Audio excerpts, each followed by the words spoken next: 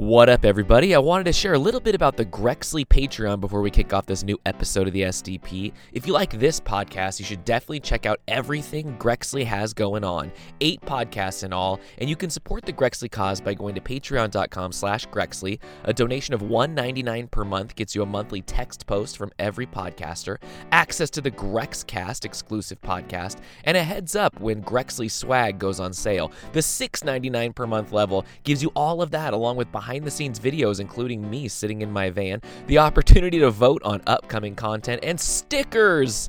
And the gold level, $12.99 per month, gets you all the extras, the keys to all the bonus podcasts you can't get anywhere else, a t-shirt of your choice. So check it all out. Join the team, and let's get on with the show.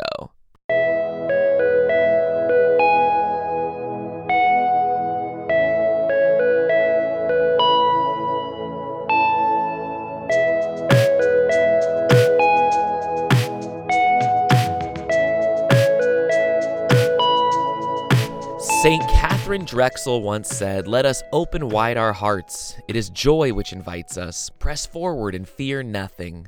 Welcome to the 32nd episode of St. Dymphna's Playbook, the SDP if you want to be cool, a production of the Grexley Podcast Network. My name is Tommy. I'm a cradle Catholic, a marriage and family therapist, a husband and father of 5 boys, 4 on earth and 1 in heaven. Love you, Luke. And I'm here to fill the void of Catholic conversations about mental health, because we all need to open our hearts wide for the sake of our sisters and brothers around us, to walk with them, be with them, and help them to press forward. We like to kick it off around here with a quick refresh of our notifications. It's time for St. Dymphna's Mentions.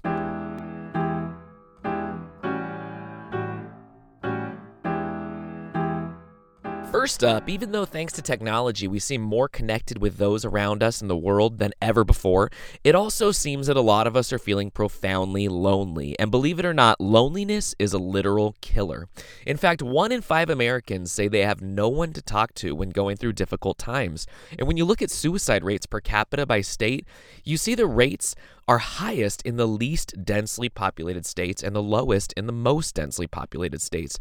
With research pointing to the fact that loneliness impacts suicide rates more than any other variable, we have to look into what we can do to combat loneliness. So let's look at 6 coping skills from Very Well Mind and see what we think. 1, join a class. 2, volunteer. 3, find support online. 4, strengthen existing relationships. 5, get a pet. And 6, see a therapist. As you know, I'm partial to number 6, but I really think volunteering and strengthening existing relationships are the best on this list. Volunteering, helping those in your community who need support, is a great way to find purpose, feel connected, and decrease loneliness. And while I stink at this, strengthening existing relationships is huge. Call your friends just to say hi. Set up a coffee meetup just to hang out. Actually make an effort to be a good friend to those already around you. Like Dorothy Day said, the answer to the long loneliness is the love that comes with community. So let's put down our phones, preferably after you're done listening to this podcast, and work on getting our communities around us back together. On to the next topic, a question I hear so often. After I decide that I need help for my mental health, where do I start? It's such a big step to realize that you could use some help, so start by praising yourself for realizing it's a strength to reach out, not a weakness. The answer of where to start, as you can guess, in our country depends on your insurance situation. So let's take the route of having private insurance. Typically, you would start by making an appointment with your primary care doctor and telling them that you feel like you want to get help through talk therapy or possibly medication, and they'll hopefully send in a referral or possibly bring in a therapist to make a connection with you in that moment, and then schedule a return appointment to start therapy. Let's say you have government insurance, Medicaid, for example. You would look up your county's mental health access line, call, and answer their questions so you can get authorization to see a therapist or a psychiatrist depending on your need. There are sadly still some cases where people don't have any insurance at all, and this varies from state to state. In my state here in California, the best thing to do is to walk into a clinic, either a mental health clinic or a physical health clinic, and tell them what you're looking for and that you don't have insurance. In our our case, you would get signed up for temporary insurance that would cover your visit, your medications if they were prescribed, and give you a chance to see a therapist to get started. There are, of course, private practice therapists where you can get connected and pay out of pocket, but in all honesty, you're likely to get the same level of care by going through your insurance or county mental health services, so you shouldn't feel like therapy should be expensive for you to know that it's going to work. One last point. If you're feeling depressed or anxious or struggling with trauma, it can be really hard to take the steps that I just went through without some kind of help. So again, realize that it's a strength to reach out for help and ask a family member or friend to help you help you remember to get to your appointment, and keep helping you until you start feeling better and can manage it on your own. So each episode, I'm going to introduce you to a saint who can help us along our journey with mental health and wellness as Catholics. It's called Friend Request, and today I'm here to introduce you to Saint Expeditus.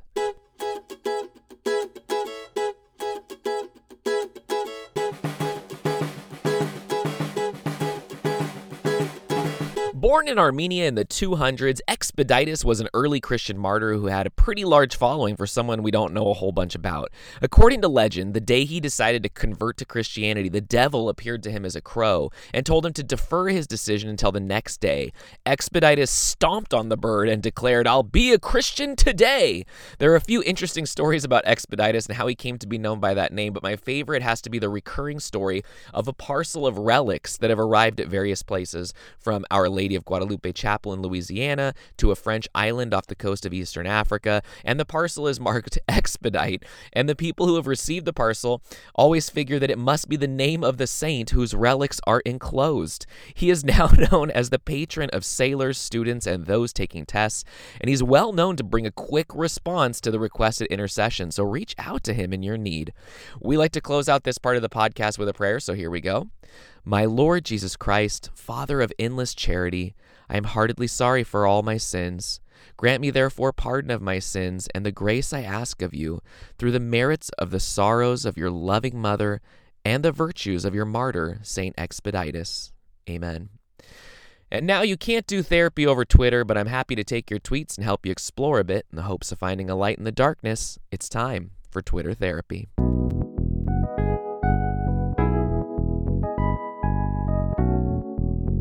Anonymous kicks us off. My question is about sinful anger and past memories. If someone's working through past issues, like using inner child work to deal with past events, traumatic or not, sort of what would be the mental health borderline between revisiting those feelings for healing as opposed to ruminating on them in a sinfully angry way? Thanks for this question, Anonymous, and let's all stop to pray for Anonymous and everyone working through difficult past experiences in an effort to move forward in a healthy manner. Our Father, who art in heaven, hallowed be thy name. Thy kingdom come, thy will be done, on earth as it is in heaven. Give us this day our daily bread, and forgive us our trespasses, as we forgive those who trespass against us. And lead us not into temptation, but deliver us from evil. Amen. First off, I have to say that it's absolutely normal to be angry when working through past events in our life, especially the ones that were traumatic or even just hurt us in some way, and we haven't taken the opportunity before this to work through them emotionally. So as we explore these past events and the fallout that resulted from them, we should be prepared to experience anger, sadness, anxiety, and everything else that comes along. But then, especially through therapy, we can slowly work through these emotions, forgive people in our hearts, give people the benefit of the doubt, or realize they harmed us and it was unfair and it never should have happened, but focus on the fact that we're safe now and we have an opportunity to move forward in a healthy direction through working on it. Those intense, rageful feelings will calm, or at least find their context and cease from harming us in our everyday walk through life. That's where we would move toward healing. Directly to your question, however, it all comes down to intention, in my opinion. If we experience those feelings when we're initially going through this process, but we have the goal of healing, it can't possibly be sinful. Likewise, if we have intrusive thoughts that bring rage or anger that pop into our heads because of a trigger, that can't possibly be sinful. If, however, we have those thoughts come up and then engage in them, as you mentioned, intentionally, with our will, ruminating on them and letting the hatred flow through us with our permission, abortion, we may be entering sinful territory. However, I need to note that I think this experience would be extremely rare. First, because most of us don't want to have these feelings, so we try to fight them when they intrude in our minds. And second, because if we do engage the thoughts and let the rage flow through us, our culpability is most likely mitigated because of the experience and the way it harmed us, or because of our mental experience after the trauma, if that makes sense. So persevere in working through this, and always give yourself the benefit of the doubt that you are doing so in as healthy a way as you can in the moment. Next, Becca stopped by. I'm in college and this semester just started, but I'm already incredibly stressed and anxious about the semester. I'm only taking 16 credits, which is what is suggested for students to graduate on time. I feel like there is so much pressure for me to do well, and it's just increasing my stress. Do you have any advice for managing stress and anxiety about school? Thank you so much for reaching out, Becca. Let's all stop and pray for her and everyone experiencing this pressure and anxiety in the educational setting. Remember, O most gracious Virgin Mary, that never was it known that anyone who fled to thy protection, implored thy help, or sought thine intercession was left unaided. Inspired by this confidence, I fly unto thee, O Virgin of Virgins, my Mother. To thee do I come, before thee I stand sinful and sorrowful. O Mother of the Word incarnate, despise not my petitions, but in thy mercy hear and answer me. Amen. Becca, I really hope our prayers will bring peace from Christ through the Blessed Mother's hands into your heart this very day. First, since you noted the fact that you're only taking 16 units, I want to remind you and everyone listening that anxiety is not rational. So one hard thing about it is we look at what's going on and we're like, we shouldn't be anxious, but then we're still anxious, and it sends us down a spiral of guilt and depression. Like, I shouldn't be anxious, but I am. What's wrong with me? Okay, so let's tackle some coping skills thanks to the Anxiety and Depression Association of America with some editorializing from me. Number one, learn how to self-soothe. It's so important to take a look at what helps you cope, what brings you relief, and purposefully engage in that activity. Nice baths, walks outside, prayer, things like that. Even when you're feeling good, you've got to do these things to keep the goodness going. Number two, take note of micro successes daily. There are a lot of good things happening in all of our lives every day, and yet the less frequent bad things clog up our brains. Writing down the small successes can really help us to see reality in a more, realistic manner. 3, break down tasks into more manageable components. You've got to have small goals. Having goals like graduate leads to a lot of anxiety, while small goals like show up for all my classes this week makes things feel a lot more doable. Number 4, learn to combat negative self-talk. The good old ABCs of cognitive behavioral therapy will go a long way toward helping here, so Google it and give it a try. Number 5, check in with your support network regularly. Reach out to friends, form a support network, and let them know how you're doing, good, bad, or otherwise. Don't just reach out to them when things are going wrong, but consistently reach out to stay connected. If we practice these things when we're doing well, it'll come more naturally and easily to us when we're crippled by anxiety. So keep that in mind and hang in there. Finn wraps us up. I'm a cradle Catholic, and although I'm pro-life, I have mixed feelings about using publicly displayed graphic images of the horror of abortion as their main effort to turn the tide. I know this is a real and serious issue, but seeing the images and getting caught off guard has always been difficult for me and my mental health, because in a lot of cases the images can be seen without warning or consent. I was just wondering if you have anything to say for people whose mental health may not be affected well by these things, or just things that you can encounter unexpectedly in your daily life that kind of threatens to turn your mind to go places you don't really want to go. Great question, Finn. Let's first pray for an end to legalized abortion in our nation and our world. Hail Mary, full of grace, the Lord is with thee. Blessed art thou among women, and blessed is the fruit of thy womb, Jesus. Holy Mary, Mother of God, pray for us sinners now and at the hour of our death. Amen. I'm thinking the second part of your question is the one I should spend the most time on, but since you asked, I'll touch briefly on what I think about the explicit pictures you mentioned. I hate them. In fact, they are the reason I stopped taking my family to the West Coast Walk for Life after our first visit there. While I understand the argument that the reality of the thing must be seen for people to wake up to the horror of it, I believe that there's a dignity and respect due every person, dead or alive, persons who are born, persons who are walking around, and persons who have been killed. And using the images of these babies in this way, to me, seems to show a lack of that dignity and respect that's due to them. And in my own case, I feel it makes what should be a protest open to families completely inappropriate for children. So take that opinion for what it's worth. I know a lot of people disagree with me, but there you have it. Okay, on to the more mental healthy question you asked. What can we do when we experience unexpected things in our daily life that threaten to turn our minds to places we don't want to go? So, when you experience something like this, as you're just trying to get through life, it's time to try and shift your emotional state. Here's one type of process from Psychology Today, and I'll add some stuff in as I go along that I think makes a lot of sense. First, relax, breathe, and release the tension in your body.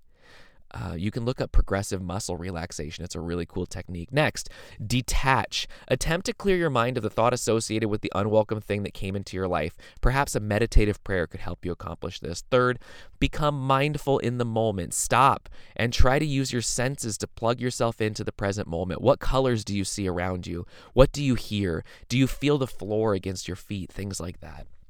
And last, focus. Choose a word that represents how you want to feel. Peace, for example. Breathe in while you say the word and breathe out while you say the word. It's hard at first because our brain wants to pour that negativity into our bodies, but the more we practice, the more we work on coping in the moment when these kind of things hit us, the better we can become at shifting our emotional state and having it impact us less and less. Hang in there. All right, everyone, that's it for today's episode. Remember, you can email, DM, or tweet your questions and situations if you'd like me to address them in the future. I'd be happy to keep you anonymous or not, whatever you want. Be sure to check out patreon.com/Grexley to see all the great things they've got going on and support the cause. Until next time, go easy on yourselves. Take care of yourselves. And if you feel like you're in a place where you can't even bring yourselves to pray, don't worry. I'll be praying for you, and so will Saint Dymphna.